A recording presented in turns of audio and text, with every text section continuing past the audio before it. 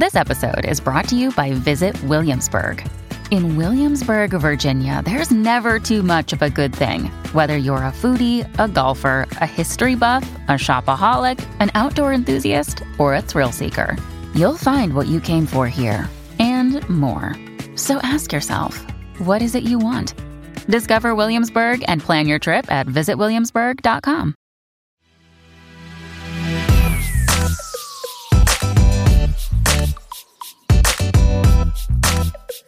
Hello and welcome to the Backpacking Podcast, where the only thing redder than Jeremiah's beard is my face when he talks about his college stories. He's crazy. Today we're going to interview somebody. It's our first ever phone interview. Yeah, not in person. Yeah, this is the first time this has ever happened. And this is someone we're excited to interview. This is a guy when I started looking into backpacking back in 2016. He was a guy that I probably binge watched every video he made and actually bought gear based on his recommendations. Did a lot of things because of that. And I think, Jeremiah, you said you were kind of in the same boat with that. Yeah, I think one of the first people I ever watched. Yeah. So we're kind of excited to welcome Darwin to the podcast. How you doing, man? Hey, guys. How's it going? It's going good. That was a nice little intro. Like, I appreciate it. You made me blush a little bit on this side of the phone. Well, that was what I was hoping for. I was hoping, can we make Darwin blush? That was kind of the goal. Now I'm just about as red as Jeremiah's beard. And if you've ever seen Jeremiah's beard, it's red. So man, we're glad to have you on here today. And I think we just talked a little bit before the podcast. And one of the things that we want to do today is just be an encouragement to backpackers, because it is a tough time right now. Yeah, it's a weird one, right? Yeah, it definitely is.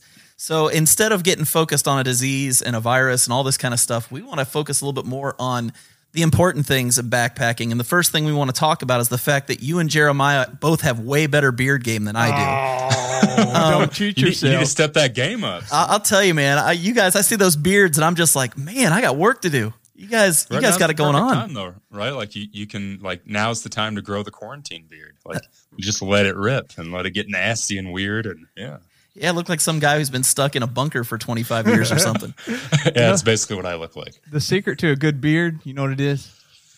You just don't shave.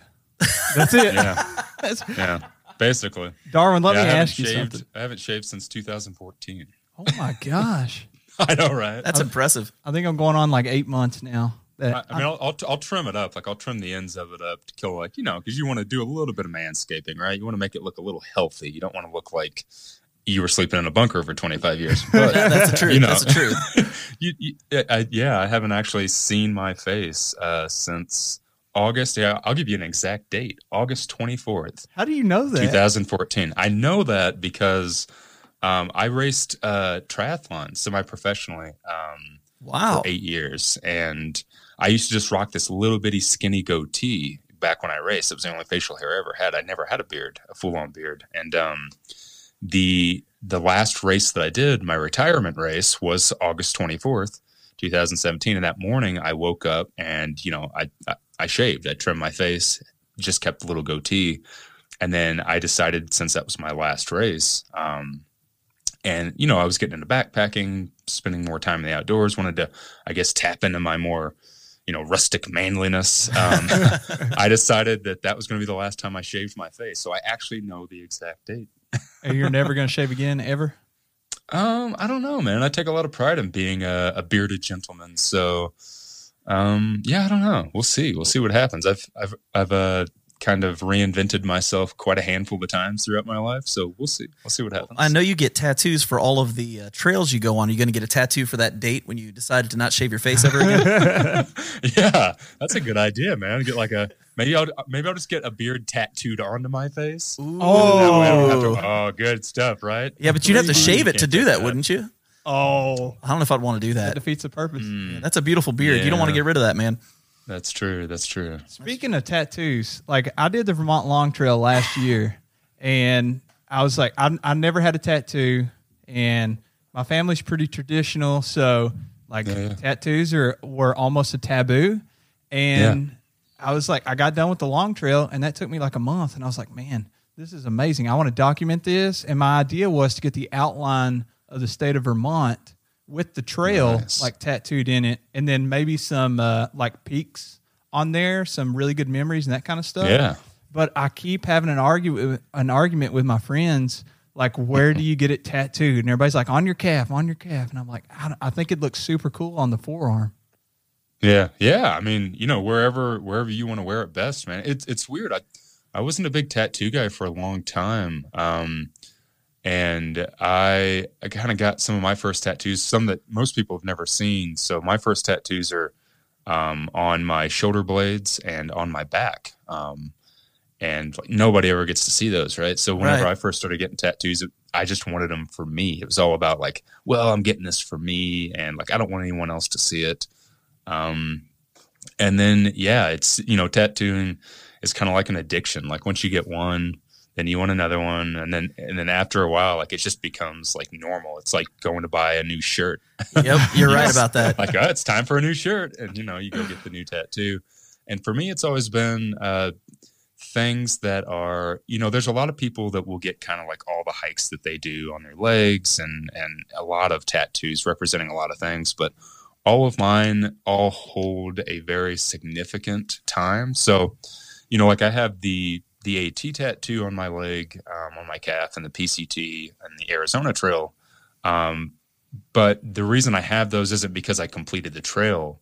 The reason I have that ink is because my life changed whenever I was on those trails. Like I have some very big moments in my life that happened that came from those trails, that came from the last 5 years. So basically every piece of ink that I have represents something, some sort of turning point in my life, that kind of allowed me to make a big decision.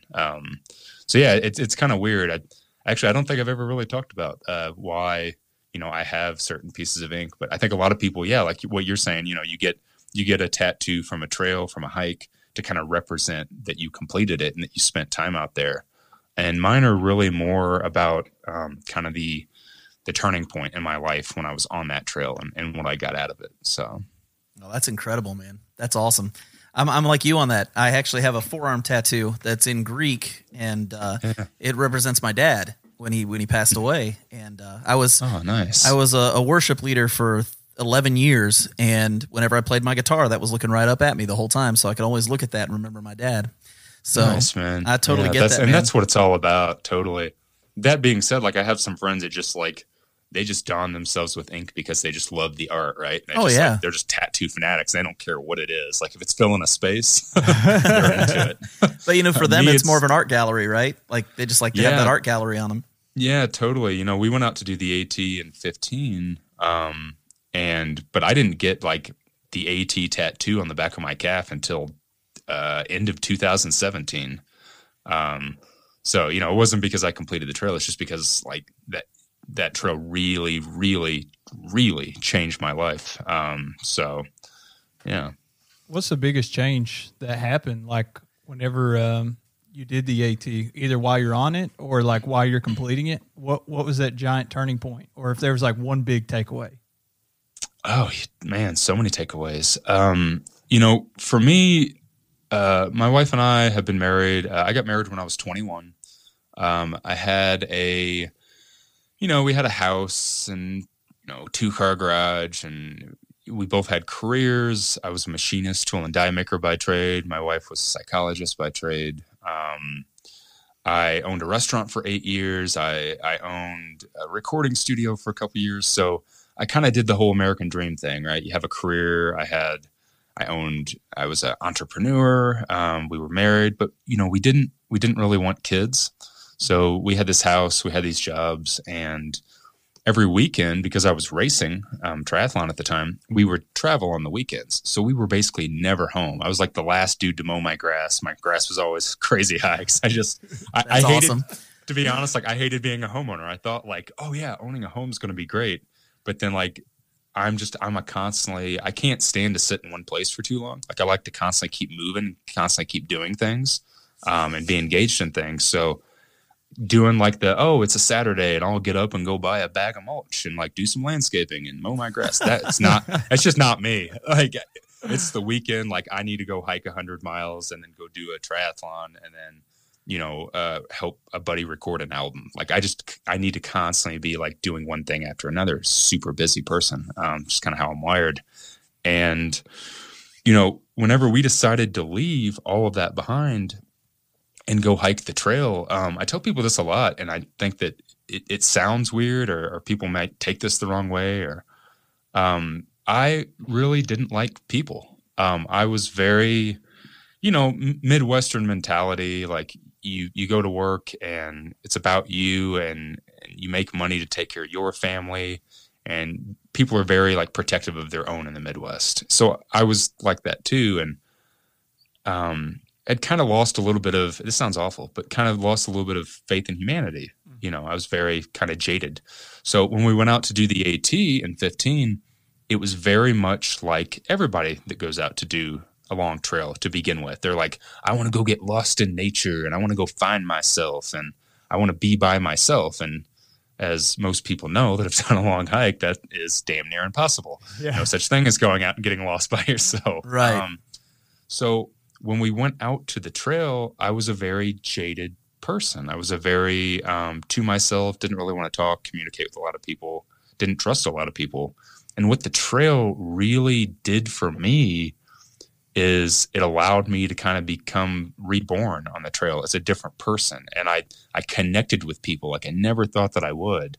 And I came off that trail with a completely different mentality about, it wasn't about me. It was about the community. It was about other people. It was about making connections with other people and sharing things with other people.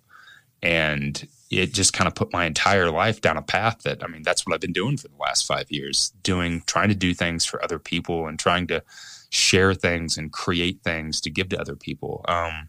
And it obviously brought out like an artistic side of me that I never thought that I had. I recorded music in the past, and I used to draw when I was a kid and stuff, but I would never consider myself a creator. And the trail really taught me how to create things from my passion and my love for that community and for that trail. So yeah, the AT completely, like I said, I'm editing a video right now that'll be coming out. And whenever I went out to do the trail this year, it was like jumping in a time machine and being transported back in time 5 years ago. I can imagine. And I was able to kind of like relive these memories. And there's a small narration in the video, and I'll go ahead and do it here again, or before or whenever this comes out. And, I'll never forget, we got to Nell's Gap, which is about 35 miles into the trail. And it's the first quote unquote civilization that you come to after you start at Springer.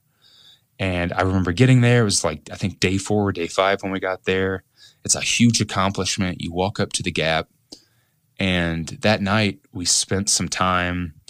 It was a real rainy night, and we spent the night at the Mountain Crossings Hostel. And it was packed, all these people from different walks of life. And I had this amazing experience where I connected with all these people, and we stayed up all night and listened to stories from this trail legend named Baltimore Jack. He was there. And when I got up that next morning, when we walked through that tunnel, so the trail actually goes through the building, if neither of you are familiar with that. Oh, wow. And I remember coming out the other side and just feeling reborn. I felt like a different person. I had this totally different mindset. I felt happier. I just felt like a different person when I came through it. And what's weird is I've thought that for 5 years. Like you experience something, and then you kind of create this memory of your head of what it felt like and what it was. And sometimes that's, total crap, and you're just building up a story in your head. But what was wild was being back out on trail. When I went through that tunnel again, I got that same feeling. Wow. And I remembered everything about that time when I was at Nell's Gap, sitting at Nell's Gap. And I didn't stay the night. I was just there for a couple hours, and I kept cruising. I just kept like feeling all these things and remembering. And I went into the hostel and stood there and just looked at the room where we were all sitting and listened to those stories from Jack. And then walking through that tunnel again and coming out the other side, just had this like wave of emotion come over me. And yeah, man, that trail is something magical. I think there's a lot of people that go out there to do the AT, or really any trail, can totally change you, and it can totally give you a completely different outlook on life and a perspective, for sure. Your story reminds me a lot of Frozen from Outdoor Adventures. Oh yeah, yeah. He when he did this last year, he said he probably wasn't going to get a tramley. He just wanted to be on his own, wanted to do his own thing. By the end, he still he loves his tramley. Like he said, he has renewed faith in humanity. It's a lot of it's what you were saying, and yeah, dude. I think it's funny how we can get caught up in our worlds, and we can kind of lose a grip on the reality that people are pretty cool. Well, what happens, and I think a lot of people, like, I'd never expected this, but what happens when you get out on trail is you have a group of people, and like whether you meet on day one or 2 weeks in, or whether it's at a hostel or a shelter or a trailhead, you have this group of people standing there, and maybe somebody is a kid fresh out of college that has no life experience. Maybe somebody is a retired vet. Maybe someone is a very successful lawyer that has a lot of money, and somebody else maybe just got out of prison or something, and they had a bad past. But whenever you get out on trail and you're all experiencing the same thing every day, the highs, the lows, you're hungry together, you're cold together, all of that surface level stuff gets stripped away, and people become a really raw, real version of themselves. And then you're able to connect with people on a human level. Like it's hard to do that in like our quote unquote like normal society, right? Because everybody has different social status, and everybody has different families and different cultures, and they come from different parts of different towns, and it's hard to kind of connect with somebody on a human level whenever you have all of these things standing in the way. Like that's just, we're human, right? Like that's just kind of how we're wired. It's how we're led to believe. And so whenever you get out on trail, you strip all that away, and you realize that like the human connection aspect of it is what it's all about. Like that is totally what it's all about. Like the hiking's fun, but at the end of the day, like, going up and down mountains and sweating and being hungry and hurting every day, that sucks. Like it's the people that makes the trail so good, man. It's those people that you meet. It's those experiences that you have that really make it something special. Oh yeah. I totally agree with you on that. And I remember, it was one of the first things I heard you say. Before I started my first backpacking trip, I heard you say the term "embrace the suck." Embrace the suck. And man, that has just been something I've had to remember all along. I know, Jeremiah, you did the long trail, and you said you would embrace the suck a lot on that trail. Yeah, because it's just mud. But I see a lot of similarities between like what you were just saying about your experience on the AT and my first experience ever backpacking, because I'd never been backpacking before in my life. Never even heard of it. My father-in-law asked me to go, and he was like, we're going to go for 4 days, and there's this thing called the Appalachian Trail. And I was like, I don't know, 24, 25. And I borrowed all this gear and went. And, the first day was like 10 miles from Fontana Dam to a shelter. And it's a lot of incline. And I was like, I was in really good shape. And I was like, well, this just kind of sucks, like walking through the woods. Like, it's just hard. But then I met other people that were through hiking or section hiking, or, they're 200 or 300 miles in, and you're out there on your first trip. And the people, that's what made me fall in love with the whole backpacking, the idea of it and the scene of it. It's not experiencing, part of it's experiencing the nature and the different cultures and, all that. But the community that you build around you, meeting people and all different walks of life, like, I don't know, it's just, it changes you, even if you have that experience for a few days, and then now I go back and have it for a month, and would love to have it for a through hike, which a lot of people aren't into. But I want to know, because I'm married too. I got married about the same time as you, same age, and I want to know, like, did you have to convince your wife to come on board, or was she already? I assume you all had a lot of similarities in the kind of things you were doing, like the triathlon, and she probably was a little outdoorsy and stuff too. But how did you get her into the whole scene? And I know y'all spent a lot of time doing stuff. Yeah, it was actually the opposite, man. I think that this always like shocks people when I tell them. Doing the AT was her idea. It wasn't my idea at all. I didn't know that at all. Wow. Yeah. Drop the Wow. bomb. So we have we've been married now for 13 years, and we've known each other since preschool. So we go way back. We were best friends in high school. We dated as friends in high school. She didn't want to date me because I was kind of a bad kid in high school. I played in a punk rock band, so you can kind of create your own story. Nice. From that. Nice. What was the name of the band, by the way? Wow. Nobody's ever asked me that. The band was called Goodwillin'. Nice. Like going to the Goodwill, like Yeah. you're Goodwillin'. Wow. Yeah, that was the name of the band. And then I was in a band before that called Murphy's Hawk. Nice. It's always good names. Man. Absolutely. Thank you. And she was a little bit of a goody-goody back in high school, but we were really good friends. So we would go on like these friend dates, and not to like go too far back or whatever. But whenever we got married, I always wanted to travel. Like I've never been a big person that has really liked. It's just kind of classic, like cliche Midwest kid. Like I want to leave my hometown. I don't want to be there. I want to go travel the world. And for years, I wanted to travel, do some European backpacking. Like I wanted to go to Europe and backpack around Europe for like a year. And when I was when I was a kid, I did the same Midwestern thing. I was in Scouts and we went hiking and backpacking, and I grew up in the woods. Like I spent a lot of time in the woods. And when I grew up and got a little bit older, going through middle school and high school, I kind of fell out of love with hiking and backpacking because I was more into music, more into all those other recreational things that you do whenever you're into bands. Whenever we had been married for a few years, I found out that she had never went camping. She had never stayed in a tent before. She grew up in a family that just they didn't camp. They didn't go out and do things like that. So early on, like I would take her camping. We'd go car camping, and she loved it. And then, one year on our anniversary, I took her kayaking. She was really mad about it because she didn't like the idea of kayaking. So I surprised her with it. She was mad. She was really mad. Great surprise.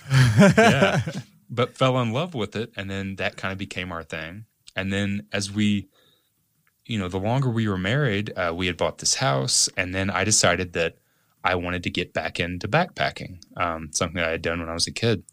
So we decided to get some gear, and we started kind of going on backpacking trips. And then one of the places that we would go quite a bit was actually Red River Gorge. Our neck of the woods. Yeah, man, in Eastern Kentucky. So I grew up about, I'd say it was probably about a 3.5 hour drive to Red River, like a straight shot going down 64. Is it 64? Yep, 64. Yeah, man, down to the Mountain Parkway. It's been a while, yeah. That's awesome, dude. Yeah. So, we drive from Evansville and go through Louisville, and then kind of shoot down right before you got to Lexington and go to Red River. And we really started falling in love with it. And that's what we spent a lot of our time doing. And over the years. Can I ask you a question about your Red River Gorge experience? Yeah. What did you put on your pizza at Miguel's? Hell of a question. A lot of times I would just get a little bit of whatever they kind of had going on, but they had this. I don't remember what all we got on it, but I do remember them having this pizza that they put black beans on. Really? Yeah, they did this black bean pizza, and it was black beans and spinach and onions. And at the time, we were going down there a lot. I was a vegetarian, so. Anytime that I could get pizza with really bizarre toppings on it, that's totally what I would always go for. Nice. But yeah. So the whole time that we were married, God, I love Miguel's. I would love to I was somewhere not too long ago. Where was I at? Oh, I was in Phoenix, Arizona, and I was coming out of a brewery. I have some buddies that own a brewery down there, and coming out of the brewery, and there was this Element. I don't know who makes that. Honda. Honda. Okay, I'm not a car person. I drive a big van. As long as I can store a bunch of crap in it and live in it, that's all I care about. There you go. there was some like Honda Element parked outside, and I walked past the back of it to get to my van, and I stopped and I had to take a double look, and there's a damn Miguel sticker on the back of the window. Yeah. That's like, great. you know, with the little, the face with the mustache and like the flowing hair. Yeah, I know exactly what you're talking about. It was great. Well, I will tell you this. That you have an open invitation whenever you're in the Kentucky area. I know 3 guys here in Kentucky who will take you out for a weekend backpacking, and you will get steaks the first night and we'll eat Miguel's the next day. So steaks the first night. That's pretty heavy duty. Man. We're hardcore when we go out, man. Like nice. It's steaks and potatoes, man. We're gonna eat high class when we go out. Nice. So I might take you up on that. Yeah. You know, the whole time we were married, I constantly wanted to travel more. For a while, I wanted to move to Chicago. It was right before we bought a house. I was like, hey, let's move to Chicago, because we used to go up to Chi-Town a lot. At one time, we were going to move to Louisville, Kentucky. At one time, we were going to move to Knoxville, Tennessee. And she's more of a family person, and I've never been a big family person. Never really been that connected to my family, so I always wanted to go and get out of town. And, you know, after a while, I just kind of settled into, you know what, like, we got a house, we do things on weekends, we have hobbies. Like, this is okay. I'm okay with this. And I got a career, and I was a machinist and tool and die maker. And I settled into it. I kind of, it sounds terrible, but I swallowed the pill. I was just like, you know what? Like, I think this is okay. Like, I'll stay in my hometown, and I got things that I'd like to do, and we can travel on weekends. Let's buy a house. And like, I'm going to be a family man, as it were. And then one day, man, like out of the blue, my wife's like, hey, you know what? I kind of don't want to do this anymore. You want to sell everything and go hike the AT? What a question. Yeah, right. And I'm like, what? And she's like, I just think that it's a good idea. And then after she said that, I was just, I wasn't going to question. I'm like, yep, let's do it. 100%. Let's go. Because I wanted all those years to like just go. Yeah. And yeah, so it was all her idea. It was 100% her idea. We had watched this documentary called Trek that was made in, I think, 2001 about these 4 guys who go to hike the AT. We had a friend that had suggested that we watched it, and because they had seen it, they'd rented it from the library or something, and we grabbed it and then just watched that documentary, and just I remember it ending and just being melted, just being like, oh my God, like this is what we got to do, like 100%. And it was just from there forward, it was selling everything that we owned. It was saving up money. It was getting rid of our house, and it was going. Did y'all buy another house? No, I would never buy a house again. No. I like some of your videos where you're not shooting outside. I'm like, if he doesn't have a house, where's he shooting that at? Yeah. So this past July, we've been traveling we went out to do the AT. We got off the AT. We moved to Albuquerque, New Mexico, where we had a little bitty apartment for a while. And then we would kind of go back and forth. We'd have an apartment, then we'd live out of our van. We'd go back to an apartment, we'd live out of our van. And then for the past almost 3 years, we've been kind of full-time travelers. Like we live out of our van about half the year. And then we have some friends, they just recently moved, that lived out in Joshua Tree, California. So we'd spend Christmas with them. Like we'd spend a month with them living at their place. Then we'd travel for a month, and we'd come back and spend some more time with them. And then this July, since I spent this last year, all of 2019, working on a documentary film, I needed just kind of more space to spread out, because living in a van and making YouTube videos and editing those videos in a coffee shop, because if you're living out of a van, you got to utilize coffee shops and stuff. Right. Wi-Fi. Editing like a YouTube video is hard enough, trying to find good Wi-Fi and do it all out of a coffee shop. But editing like a 40-minute film that takes a lot of power, I needed a bigger machine, bigger hard drives, because we're dealing with a lot of footage. Yeah. I needed just more space. And I think that my wife was kind of ready just to kind of have a little bit of a break for a while, since we've been traveling so long. So we actually moved to Flagstaff, Arizona, which we've kind of lived here for the past 3 years. There's a lot of BLM land around here. So a lot of times we'll live up on the BLM, on the dispersed camping, and then we just utilize town, and then we go back to kind of living for free off the land. So we just decided to kind of get a little place. I was originally going to just rent an office space to edit the film. And we ended up being like, well, for the same price that we can rent an office space for me to do that at and live in the van, we can rent basically a little bitty apartment, and we can do the same thing, and we can occasionally sleep in it. So, so we've been doing that since July. So, question for you. I've always been curious of this. You do a lot of traveling. You do a lot of these trails. Yeah. What does Snuggles do when you're on these trails? Yeah, that's a good question. Too. I get that question a lot. So it kind of depends on the trail. So on the PCT, when I was doing the PCT, she basically took that time. So she's a writer, and she had been wanting to kind of write. She had this concept for a book about travel, and she wanted to do that. So the whole time I was on the PCT, she was basically living out of the van and traveling up and down the West Coast, visiting a lot of old like roadside attractions and weird like off the beaten path places. There's a website called Atlas Obscura. Have you guys ever heard of that? No, but I'm going to look it up while we're talking about it here. She sounds really independent.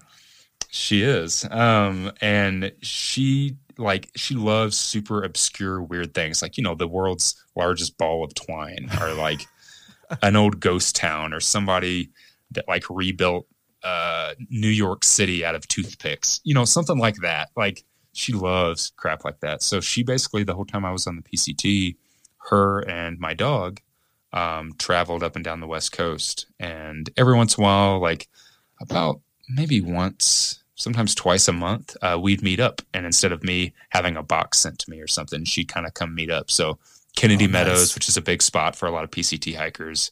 It's where you ship your bear can and your ice axe and stuff like that, because it's before you go into the Sierra. We have a friend that lives not too far from Kennedy Meadows, down in Yokern, California.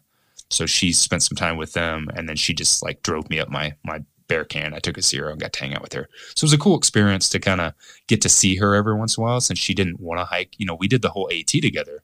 Yeah. But she didn't. She's kind of a one and done. She wanted to do that hike, and she doesn't really have any interest in doing any other long distance hiking. She loves backpacking and hiking, but just doesn't want to go out there for that long anymore.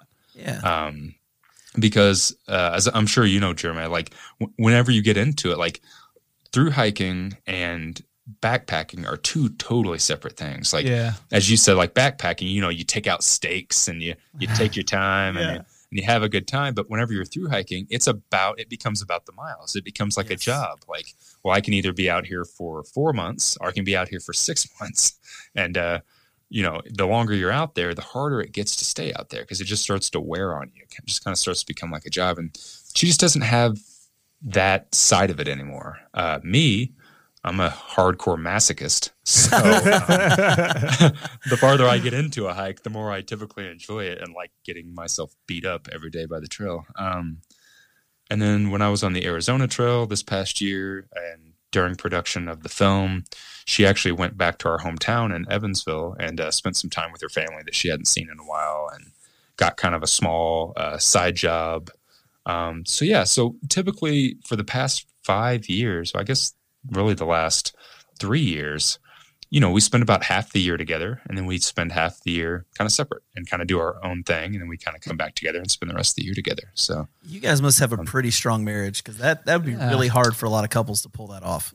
Yeah, man. A lot of people ask that. A lot of people are like, like, how do you do that? And I'm like, I don't know. It's just kind of, what we do. Like, we don't even think about it. It's just like, okay, well, when I shot out to the AT, a few weeks ago, I was basically leaving for the AT, and we weren't going to see each other again until June, because, and we were only going to see each other for like 2 weeks, because I was supposed to go be on the AT for 2 months. And then I was going to be going down to Peru in May to shoot a short film. I was going to get back from that, have about 2 weeks off, and then I'd be flying out to Canada to start my through hike of the Great Divide Trail and then the Colorado Trail. So, but like, it was just normal. Yeah, it was just normal. It's almost like being in the military, isn't it? I mean, seriously, it's kind of what it reminds me of. We got a lot of military friends, and it's kind of the same thing there. Yeah. So it's just normal to us. It's like, okay, well, it's hiking season. Like, I'm going to take off, and you're going to do your thing, and we spend the fall and the winter together, and yeah, it's just kind of how I don't know, it's just kind of how we work. It's weird. I don't really put a lot of thought into it. I don't know if hopefully she doesn't put as much thought into it either. I was curious about that because whenever I went to Vermont, that was like right at a month. And the hardest part to me wasn't the physical part. And I met all these amazing friends who I'm actually hanging out with later this year. And the hardest part was like being away from the people I love. And like, there's no intimacy at all. Like you can't hug your wife. And that was really hard on me emotionally.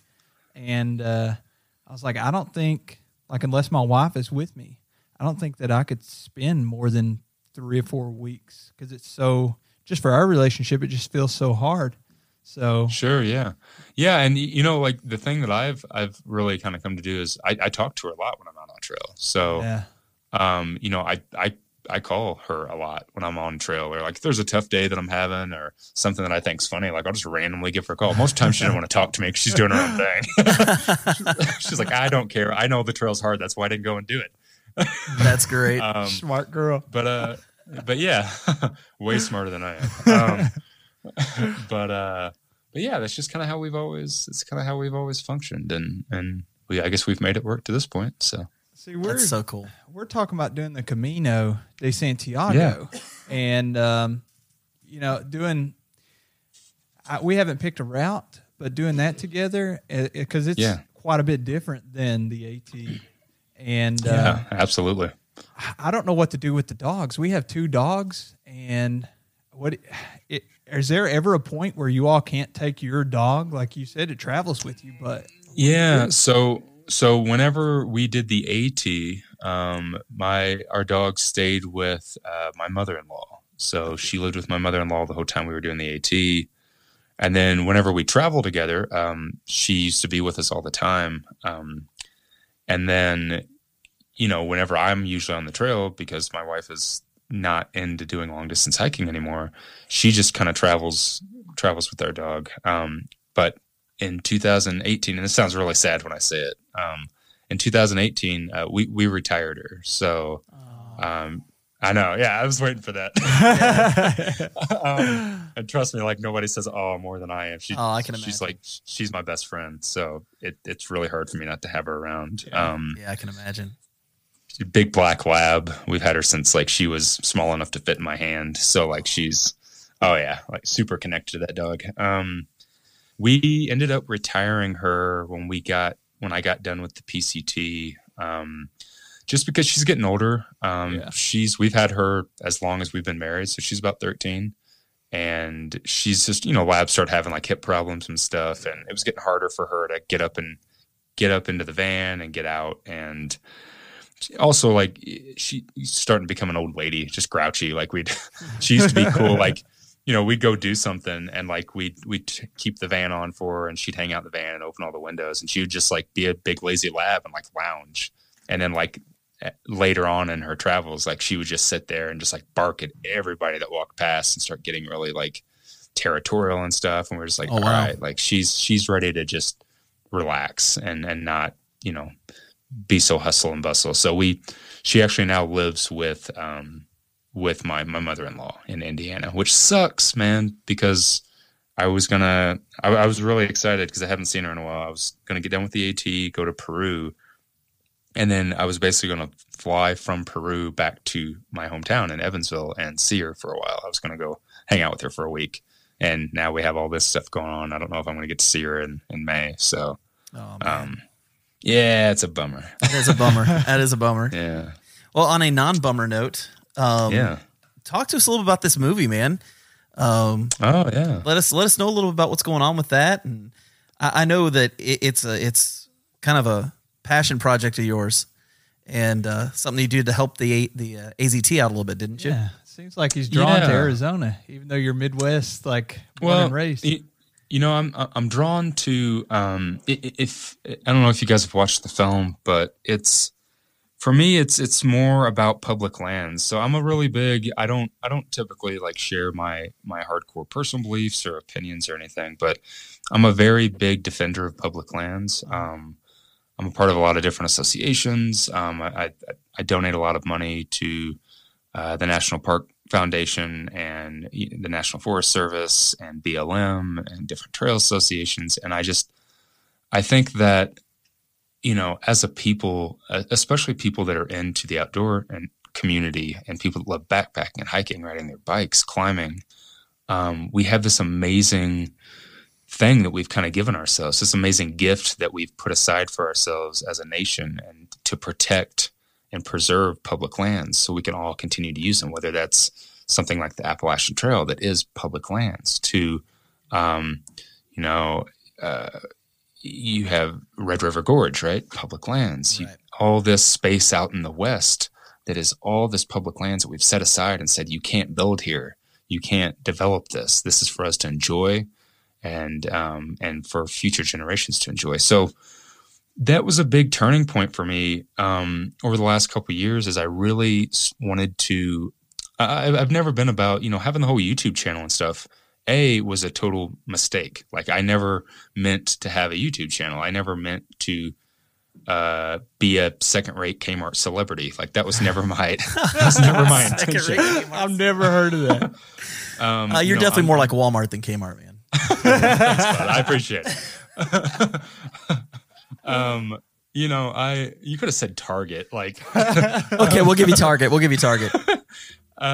So that's never been my goal. It's never been my gain. Like, I don't care to be quote unquote popular, and I don't care to make money, or that's just not why I started doing it. I started doing it because I really love the community, and I really wanted to do something to give back. At the time, I couldn't be near a trail. I couldn't be near the AT when we got off, so I couldn't do trail magic. I couldn't open a hostel. I couldn't do shuttles. I couldn't give back to the trail. Like, I think that everybody that usually does a hike, when they get off, they kind of have this sense of like, I feel like I need to give back to this thing. It's given me so much. So doing the YouTube videos was kind of my little chintzy way of like giving back, because one of the things that helped me out a lot before I got out on the AT in 15 were watching a couple people's videos. So at the time, there was only like 3 people making like through hiking YouTube content. There was a guy named Loner, really old videos. I think he hiked in like 2012. Loner on the AT. He's like the first vlogger I think I've ever seen. You had Joe Brewer, who is now Backcountry Banter. Yep. And you had, first time I ever found out about Cuban fiber before it was DCF was Joe. And then you had Redbeard. Redbeard. I've watched a lot and he of just Redbeard. got done with his AT hike. And that's the first time I had seen like, what we all have now come to know, and what we all do is like guys sitting in front of the camera, like, a bust shot of on up and him holding a piece of gear and talking about it. Your talking head backpacking YouTube video, right? Like that was Will. Like, to me, Will created that. That's awesome. So, when I got off the trail, I was like, I can do that. I can turn on a camera and talk about it. And maybe like my recommendation, or maybe my, just talking about something that worked for me, maybe that'll help somebody else make a decision, because it definitely helped me. So that's why I started doing it, because I felt like it was a way that I could somehow give back. And that's always been my goal. Well, over the past couple years, I mean, everything happened and things blew up, and I'm, I guess, got a big channel, and most people know who I am, which is still really weird for me when I go out. I can imagine. Well, because I mean, you guys know, like you create things in a vacuum, right? Like it's just me. Like, I shoot a video, I edit the video, I put the video up. So like, I'm my only audience, and I don't realize that there's that many people that are on the other side that are watching it. And once you make something, you put it out, and you never look at it again. Like, that's it, you're done. So when I go out, I think it's like that for all YouTubers. I think exactly. Even totally. smaller channels. Like, I remember the first time I put a video out, and I remember like 22 people watched it, and I was over the moon. I was like, "Wow, 22 people actually watched something that I did," and I was just like so excited at the time.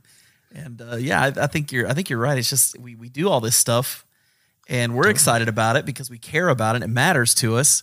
Yeah. But then we don't even realize there are other people that are just waiting for this to come out. They've subscribed to your channel. They're sitting there and they see that little thumbnail pop up on their screen and they get excited. And yeah, it's wacky, man. That's just crazy. The whole thing's just crazy.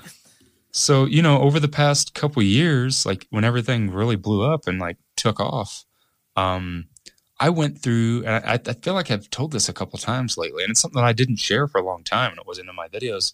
I went through like this weird identity crisis on the PCT. Halfway through, from the start of the PCT to about halfway through, I was getting stopped every day by like 10, 15 people that wanted to talk to me about my videos and they're like, hey, you remember that one video you made? I'm like, no. Yeah. Or that's great. They wanted to like, take a photo or talk about my hike. And I couldn't wrap my brain around that because I hadn't really been out on a trail that had a lot of people on it that would even know who I was before I went out to do the PCT. So it was strange to me. And then I started kind of going through this identity crisis of like, okay, well, did I do this because I wanted to give back? Did I do this because I wanted to become some sort of weird celebrity that I now feel like? Am I doing this, for me? Is it for other people? Is it for money? And I kind of battled with it for a while, and I thought a lot about it. And originally, I was going to go hike the CDT and get my quote-unquote Triple Crown, right?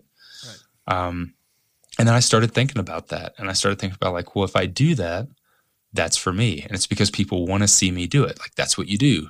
And people want to watch that, and they want to watch me make videos of that. And if I'm doing it because of that, is that the right reasons or is that the wrong reasons? And then I started thinking about, no, I'm doing this because I want to inspire people and I want to share my passion for what I love. And one of the things that I've never really taken the opportunity to really talk about, aside from like very subliminally putting a Smokey the Bear tattoo and a national park emblem tattoo on my leg for everyone to see. I am a huge supporter and lover of public lands. So I started thinking about, well, how can I use this weird soapbox that people have given me? How can I take it and turn it around? And instead of it being about me, how can I take those people and, direct their attention to something else that's more important than me, that's more important than my hike, that's more important than the backpack that I'm using? And that's where I started thinking about, like, I want to shoot a film, and I want to shoot a film about protecting and preserving and loving public lands. And since 2016, I had been in love with the Arizona Trail. I went out there in 2016 to bike pack it. When I was on the trail, it gave me a huge gift. When I was on the trail, I'd kind of fallen out of love with hiking. I'd got done with the AT, didn't really want to pursue much hiking. Had the YouTube channel really small. Nobody was really watching my stuff. And when I was in the canyon, so whenever you cross the canyon, when you're bike packing, you have two options. You can break the bike down, you can put it on your back, and you can walk down and back up the canyon, which is miserable. Or you can take it and have it shuttled around, and then you can hike the rim to rim by foot. I was like, well, I've always wanted to hike in the Grand Canyon. I might never get a chance to do this again. So I paid to have my bike shuttled around, and I hiked. That was the first time that I had hiked since I got off the AT, because I was just all in on bikes. Like, my YouTube channel was almost like I was trying to turn it into a bike packing YouTube channel. I remember seeing you say that one time. Yeah. You guys would have never seen any of my videos. Like, we wouldn't be having this conversation if that would have worked out. And if not for the Arizona Trail.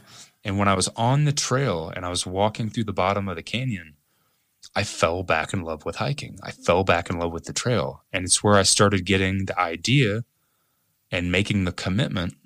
I was like, you know what? When I get off of this trail, I'm going to go back to Albuquerque. I'm going to buy a camera. I'm going to buy a mic that's worth it. Like, at the time, I just had like a GoPro. I was going to buy a nice camera, and I'm going to commit to making a YouTube video every Thursday, because I want to give back. I want to be more connected to the trail. That's what I care about.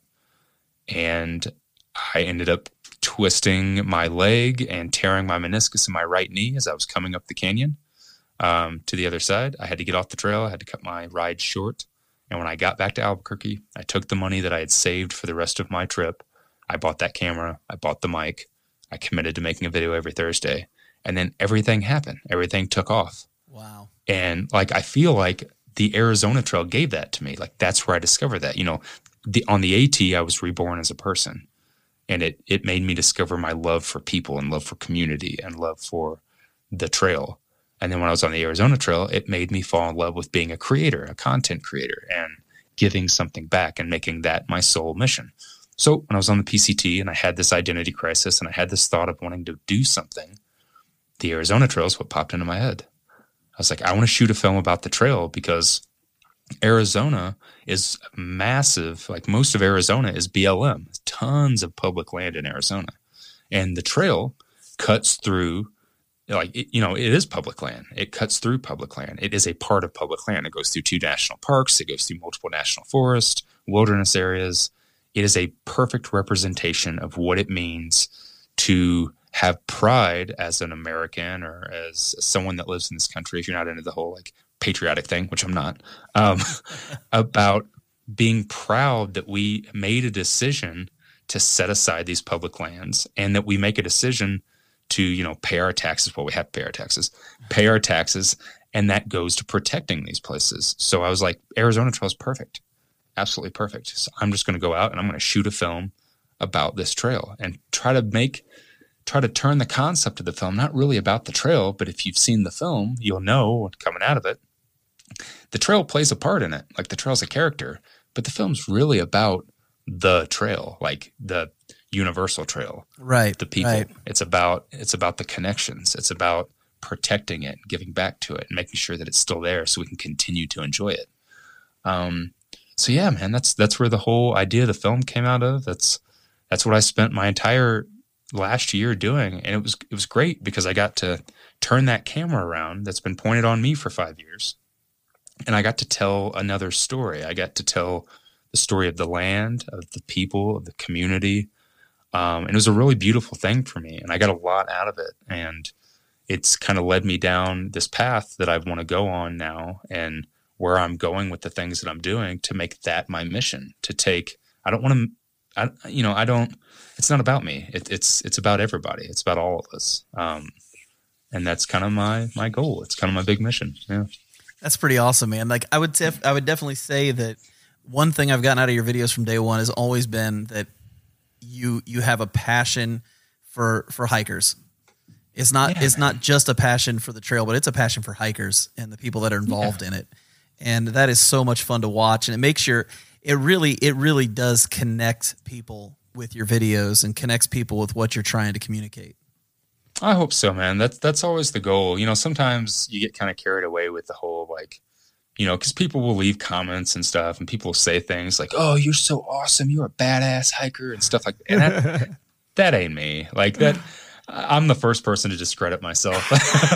I'm like, no, but I'm not. Like, trust me, I know a lot of other hikers that are much cooler than I am, that have a lot more miles and have done amazing things. Like, I always want it to be about the connection with people and creating things for each other and inspiring each other and educating each other.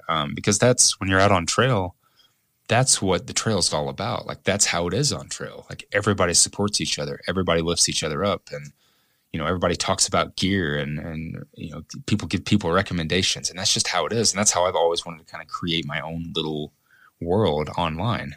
It's kind of the same thing. Where do people, they download the video? I mean, they download the documentary. Tell everybody where they can get access to it so they can enjoy it.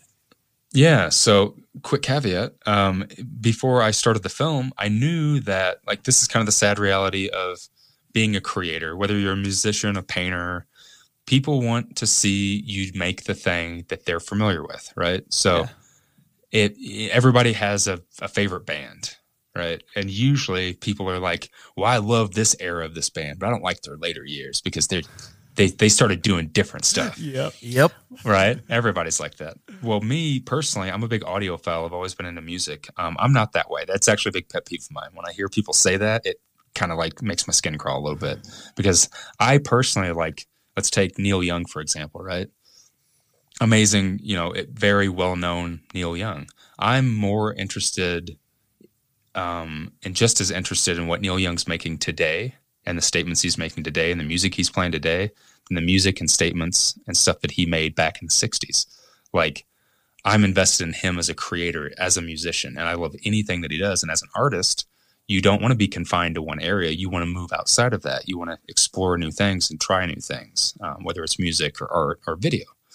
Well, one thing, a pill that most of us have to swallow is, why do people subscribe to my channel and watch my stuff? Well, they want to watch me hold up a backpack and talk about it and move my eyebrows around and throw my hands around. And They love that eyebrow. right? Yeah. That's what people want to watch. And I like, I'm super like, I think that's amazing. Like it's still like, it flatters me very much that people care. Or they want to watch me walk past a camera and hold up the camera and talk about my day on the trail. So, over the years, I've dabbled with other things. I've made little videos where there wasn't much of me talking. It was mainly visuals and music. I put out some Scotland videos last year that a lot of people didn't like because I didn't really talk in them at all. Oh, I love those videos. I'll just be honest with you. I actually love those videos. Thank you. I watched yours. I watched yours and Plug It In. Like, you two were the two guys I watched, man. Those were great. Nice. So I knew that if I was going to do this film, that YouTube wasn't going to be an option. It wasn't going to be. I didn't want to put it on YouTube because even if I put it up on YouTube, like, people wouldn't be interested in it because people want to see me. Like, that's why they're invested in the channel. They want to see me talk about me and the things that I'm doing. So last year, before we started production on the film, I launched a media company and a website called Outdoor Evolution, which is theoutdoorevolution.com. And I wanted to put the film out under Outdoor Evolution. So after I got done with the film, and I gave it to the Arizona Trail Association, which is, I'll go into in a second what I mean by that. I wanted it to have a life after it just being about me and being me. And plus, if you guys have seen it, I'm only in the film for maybe 15 seconds. And here and there, like, there's a piece of B-roll of me walking past the camera, but it's not about me. So the film is available on theoutdoorevolution.com. There's a little tab up in the corner that says films, and then you can go there and download it. And right now, we only have it on Vimeo. So when we released it, a lot of people will release a film on Amazon and iTunes and all of those. Well, Amazon takes a 50% cut of everything that you sell. Wow. Video. Wow. Yeah, it's insane, That's right? Crazy. iTunes takes a 60% cut, and they have all these crazy stipulations of kind of these standards that the film has to be held up to. Yeah. But Vimeo is a creator-based platform. So it was created by filmmakers for filmmakers to basically put theirs up. So Vimeo only takes 10% for hosting and downloading and everything. Yeah. And the whole point of the film, and why it's not just sitting on YouTube for free for everyone to watch, is the point of the film was to raise money for public lands and to raise money for the association. So 50% of every single download goes to the Arizona Trail Association. And then, this is funny, I had to say this the other day on something because I think a lot of people are like, well, where's the other 50% go in your pocket? Like, no, actually, I'm not taking a penny from it. 10% goes to Vimeo. There's like a 5% transaction fee. And then the rest of it, like what is that, 35%? Yeah.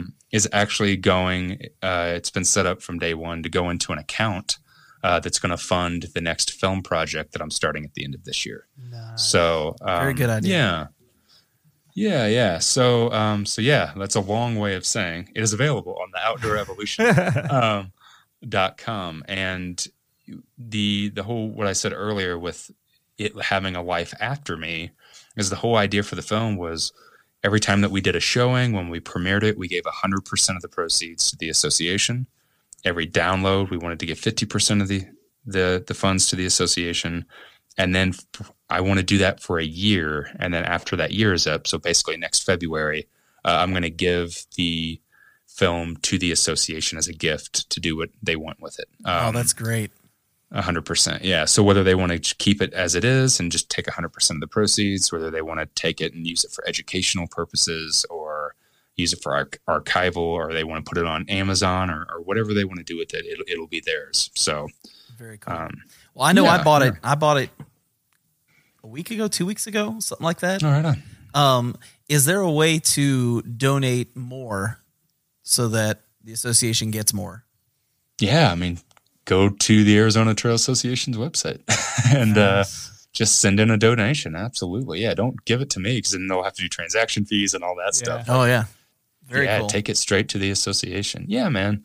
Again, like I just think that the trail has done a lot for me over the last 5 years. It's given me some amazing gifts, both physically, mentally, spiritually. And if there's something I can do to, I constantly tell people I feel like I have this like debt that I have to repay to the trail for everything it's done for me. And again, when I say trail, I'm not talking about the Arizona Trail. I'm talking about the trail, the universal spiritual trail, the community. So yeah, if there's anything I can ever do to give back to the trail, that's kind of my whole goal. That's my whole purpose in life right now. I'm glad you gave us the long answer, because I was really curious because I do YouTube as well. Yeah. People don't understand if you want, a production value that hits a certain level, it takes a lot of work, a lot of forethought, and a lot of like work afterward, just production wise. And I was curious on the YouTube versus the film, because producing film is completely different than producing a YouTube video that's going to last 8 minutes. Yeah. It was a lot of work, man. We ended up shooting over a year. And the whole point of the film was to be kind of a community project. So, number one, when I went to go start production of the film, when I kind of came up with the idea, before I went any step further, I got a hold of the association. I'm like, hey, you guys don't know me. I've been a member for a couple years of the association.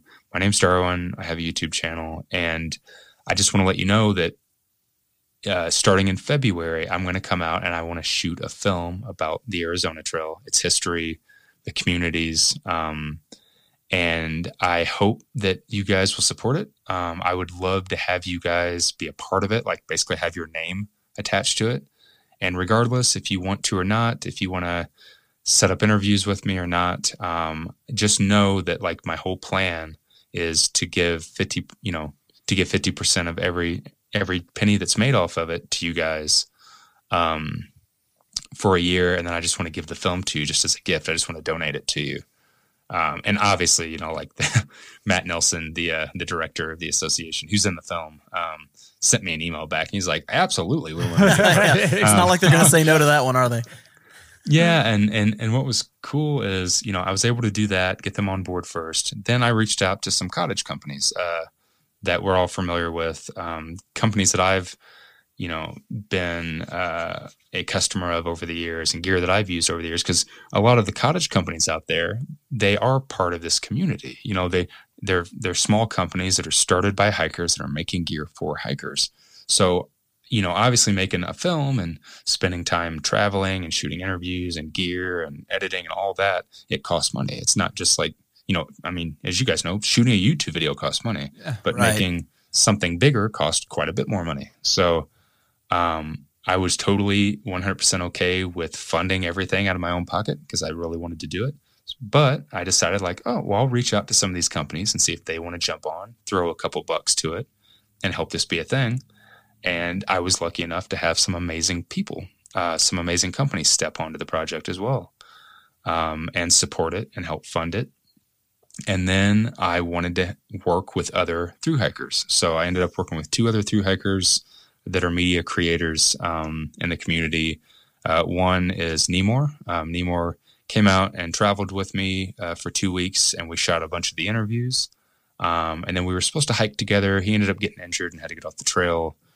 And then from that point till about December, I worked on everything solo. That was all me, basically working with the association. And then towards the end, I brought in another creator, thru hiker named Panda, that has some really amazing PCT thru hiking. He is really good. Yeah, Panda, stuff's great. Panda is really good. I randomly met Panda last year in July and made a really great connection with him. We became really good friends, and he was just kind of looking at getting his hands dirty and working on something. I'm like, hey man, if you're into it, I need a second eye and I need a hand in the editing process if you want to jump in and help me edit some stuff. So I was lucky enough to bring him on, and we shot some stuff together. All the Grand Canyon stuff, Panda shot, and that's got a funny story behind it. I had to wait until December to shoot anything in the canyon. Oh, wow. Which was a nightmare. Yeah, they were really stingy about giving me a filming permit. They didn't want to give me one. I had to pull a lot of strings. I spent an entire year from February to December trying to get a permit and being told no constantly. Really? What's the deal? Yeah. Well, for 2019, so the Canyon is one of the most overcrowded national parks in the country. Sure, yeah. I could see So for 2019, they basically decided that they weren't going to issue any video or photography commercial permits to anybody, no matter what it was, whether it was a film, whether it was whatever it was, to try to, their whole thought was, well, if we give you a permit and you show the Grand Canyon, it's going to bring more visitors to the park. And my argument was like, bro, like, nobody's going to watch my video and be like, what is this? What is this Grand Canyon that you speak of? I must go see that. Like, come on, man. Like, so, you know, whatever. I have immense respect for the parks. And I was very adamant about that. I did not want to film the canyon, which is the crown jewel of that trail. Like, it is the most amazing part of the trail is the Grand Canyon. And, you know, you can't make a film about the Arizona Trail in the Southwest and not put the Grand Canyon in it. Right. So it was getting to a point where I was really biting my nails because I was like, I'm not going to go illegally shoot it. A, I don't need the lawsuit. B, I have too much respect for the canyon. And I was starting to think, well, I might have to use stock footage. Like I might have to buy some stock footage that someone else has shot, use that in the film, which I really don't want to do. I want it to all be shot by me. Yeah. And I got lucky enough that an amazing sweetheart, and I hope she's listening to this. Her name's Wendy Lutz. She is a big part of the Arizona Trail Association. She had somebody that worked for the Park Service that owed her a favor.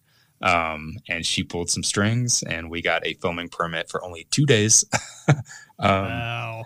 Basically, we had to hike into the canyon, hike back out in less than 24 hours. Wow. Yeah, and that's all that footage came out of that one hike. Me and Panda covered all of that.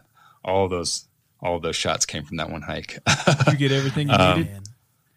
Yeah, I mean, we actually had more. So, you know, we ended up using about 60% of the footage that I shot all year in the film, and then the other 40% kind of still sits on a drive, just because it didn't fit into the story. But so, anyways, brought Panda on, and then yeah, it was just a really great community project to be able to do something and kind of incorporate every aspect of the trail, like the association that maintains the trail, the hikers that hike the trail, the companies that make gear for the hikers to hike the trail. So it's a really great project to be able to do and to see how it came out. And yeah, it was a lot of work in kind of answering your original question of like how it was to edit it compared to doing a YouTube video. Quite a bit more. Yeah. You know, definitely a lot more hard drive space, a lot more building a story, and kind of doing that side of it versus just me talking to a camera or me, you know, narrating something. It was really figuring out how to take other people's stories and their experiences and their passion to create one main story to tell a film. So that's really where the challenge of editing any film comes in, is trying to build that story and to keep people interested and to keep it flowing. And yeah, it was quite a bit of work. That's awesome. Yeah. How many gigs of storage did you take up? I think here I think that we had 8 terabytes. I was going to say it had to be terabytes. Yes. It had to be terabytes. Yeah, I think it was about 8 is what we overall had. So I shot some of the stuff. Most of the stuff was shot on run and gun handheld stuff. But I did shoot some of the interviews, and some of the footage in the film was shot on a cinema camera. So a lot of that was raw, like 6K footage. And that stuff just takes up a monster amount of room. Yeah, that's massive. You're talking like 2 minutes of video for 200 gigs, like a lot of storage. Yeah. Those are massive files. So we're going to start wrapping this up, but yeah, man. But the thing I want to ask you real quick before we do that, yeah. There are a lot of people right now who have had to come off the trail, obviously, because of everything going on with COVID-19 and all of that. What's some encouragement you would give them? I didn't want to spend the whole time talking about that. I think we'd all agreed we didn't want to do that. But how can you encourage people that lost their jobs so that they could go do this, or sold everything they had so they could hike this long trail, and they get maybe a few weeks into it and they're already off trail.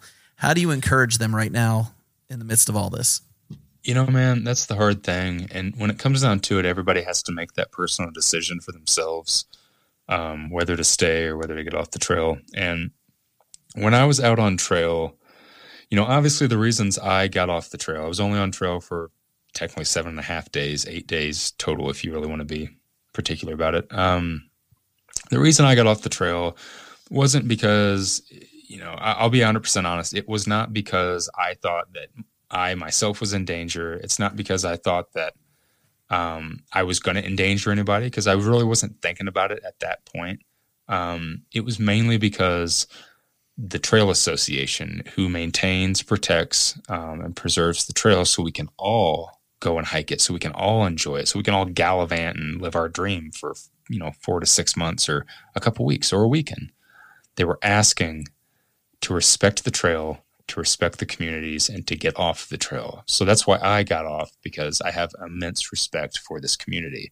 And I also understand that whenever you're out on a trail like that, you're constantly in contact with people. Like, whether you really realize it or not, like, you're going to a trailhead where there's other people, you're communicating and being around other hikers. And then you're popping down into these small towns that don't have big, you know, health infrastructures to be able to, if something were to happen and this massive virus is to outbreak, which, you know, as we've seen, it has, these small towns can really only have the infrastructure to take care of their community, and can't afford to have, you know, 100, 200 stinky, nasty hikers that all also have something that they have to have something taken care of. So that was the main reason for me. And the thing that I also understand, because I've seen, as I'm sure you guys have seen, this crazy divide in the hiking community right now. A lot of people on two sides, a lot of people shaming other people and right, getting irate with other people and not understanding the whole situation, because it's hard when you're sitting at home and you're getting all this information coming in constantly to you. Like, you're up to date, like, on the second it comes in. When you're on trail, you know, some days you don't have service to see that information constantly come in. Some days you just don't want service, and you're more in tune with the trail, and you're out there experiencing it, and you're not thinking about the quote unquote outside world. So then whenever you flip your phone on and there's a bunch of people getting irate and mad and stuff, you go on defense.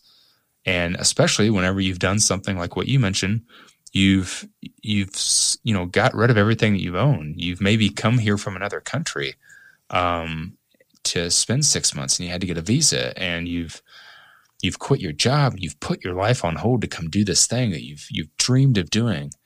And the idea of getting off trail is insane. Like, it's the absolute last thing. Like, no way are you going to get off trail. Soul crushing. Not. Like, soul crushing for people. Absolutely. It destroys you. And I know more than most people.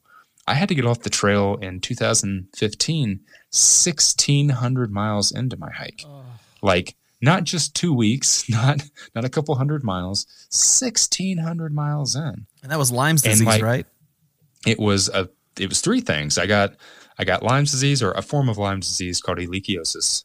I got treated for that. As soon as I got on the trail, I cracked a tooth in half in my mouth, and I had to get off the trail to get that pulled, because I was just going to be like, pull it and I'll keep hiking. Like, I was going to hike with like gauze and stuff in my mouth, because that's how it is. And I understand that side of it. Like, there's nothing that's going to take you off this trail, especially not 1,600 miles in. Right. And then while we were waiting to have my tooth extracted, we found out that my wife's grandmother was passing away, and she only had a few days to live. And we had made a pact with each other that the only thing that would really take us off the trail is if a loved one was to pass away. And it was happening. So we decided to get off trail, and it destroyed me, man. Like, I will never forget driving from Massachusetts, Great Barrington, Massachusetts, to Evansville, Indiana in a rental car. And the feeling, like, we never talked. Me and my wife were totally quiet in the car. We didn't play music. It's just both in our own head, and like the awful feeling that I felt, and how crushed I was, and how just it took everything out of me emotionally. And I know that feeling. I understand that feeling. But in the end, the trail is always going to be there. Like the trail will wait for you. And if you had to wait 5 years to go do the hike, what's waiting a couple more months or another year? If you sold all of your stuff, and this is one thing that I think a lot of people aren't understanding, and I don't mean this negatively. I don't mean it to be vindictive or anything. If you got rid of all your stuff and you put a bunch of money into savings to go do this thing, like what was your plan when you got off the trail? Right. Like, you might just have to do that now. But the whole thing is right now, as a community, we need to support each other. We need to respect each other. And we need to make sure that we can all continue to go back out there and enjoy those places. And those places right now need us to not be there. As much as we want to be selfish and we want it to be about us and we want to be out there and enjoying it and loving it and living our dreams, it's not about us. It's about the communities. It's about other people. It's kind of, coming full circle with our conversation here. Right. It's what I learned in 2015. It's about the other people. And if you're putting those other people's lives at risk, if you're putting your hike at risk, if you're putting yourself at risk, it's just the wrong reason. And even though it sucks, like, it's just the thing. Sometimes we got to embrace the suck. We got to swallow our pride. Exactly. And we got to do it. And I had to do it just like everybody else for a second time. Like I had to get off the AT for a second time 5 years later. But I understand, like, it's what the trail needed me to do. And I hope that anyone that's listening to this that maybe is still out there, maybe still plans on being headstrong and going out to start their hike in 2 weeks, to think about that side of it. I think there's a lot of new hikers that go out that have not had that turning experience yet. They haven't realized that it's about other people and it's about having respect for the trail and it's about standing up for something and practicing what you preach. And those people are thinking in a bit of a selfish light. And there's nothing wrong with that. If you go out there to hike for yourself, that's amazing and you should do it. But it's not what the big picture is all about. It's about the trail. It's about the communities. It's about each other. And on the reverse side of that, man, people have got to stop shaming people that aren't out there and don't understand and don't have that frame of reference because they don't know what that feels like. They don't understand what that's like right now.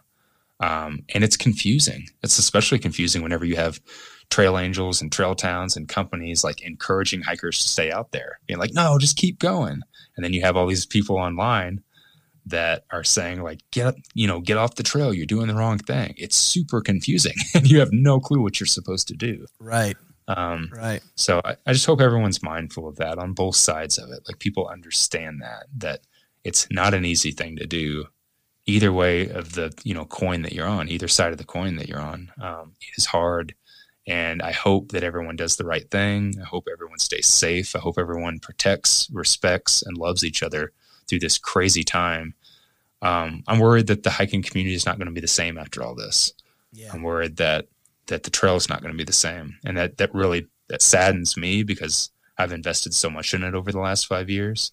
And yeah, it's a big worry that I have right now that we're not going to come out of this the same. Well, I think we all kind of feel that way with just about everything right now. It seems like the way we interact with people has probably changed forever.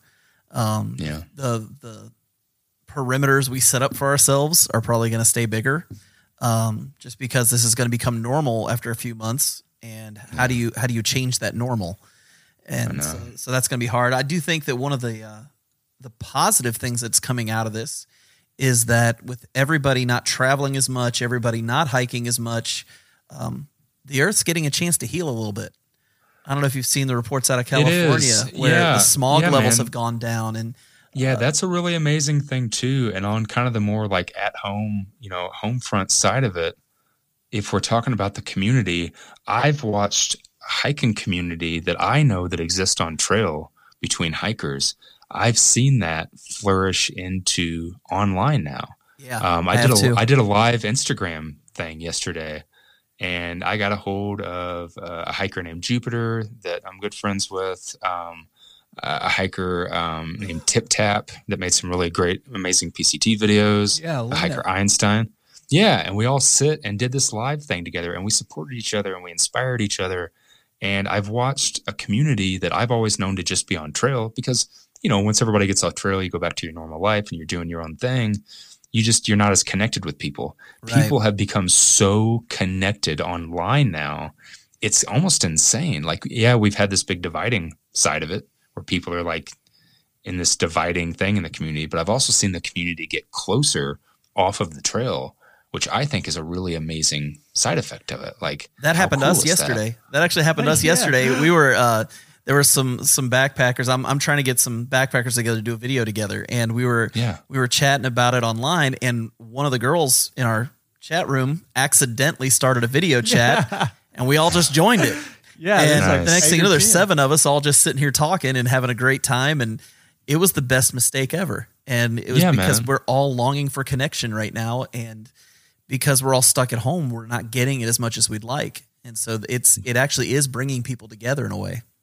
Yeah, it's pretty amazing, isn't it? It's weird. It's like a double-edged sword. It's like it's dividing some people and it's connecting other people that have never been connected before. And I think that's a pretty amazing thing. So hopefully, my hope, and I'm trying to stay optimistic about it, that because people got closer online because of all this, trying to support each other, people postponing their hikes, that hopefully that will translate and it will let the hiking community be stronger.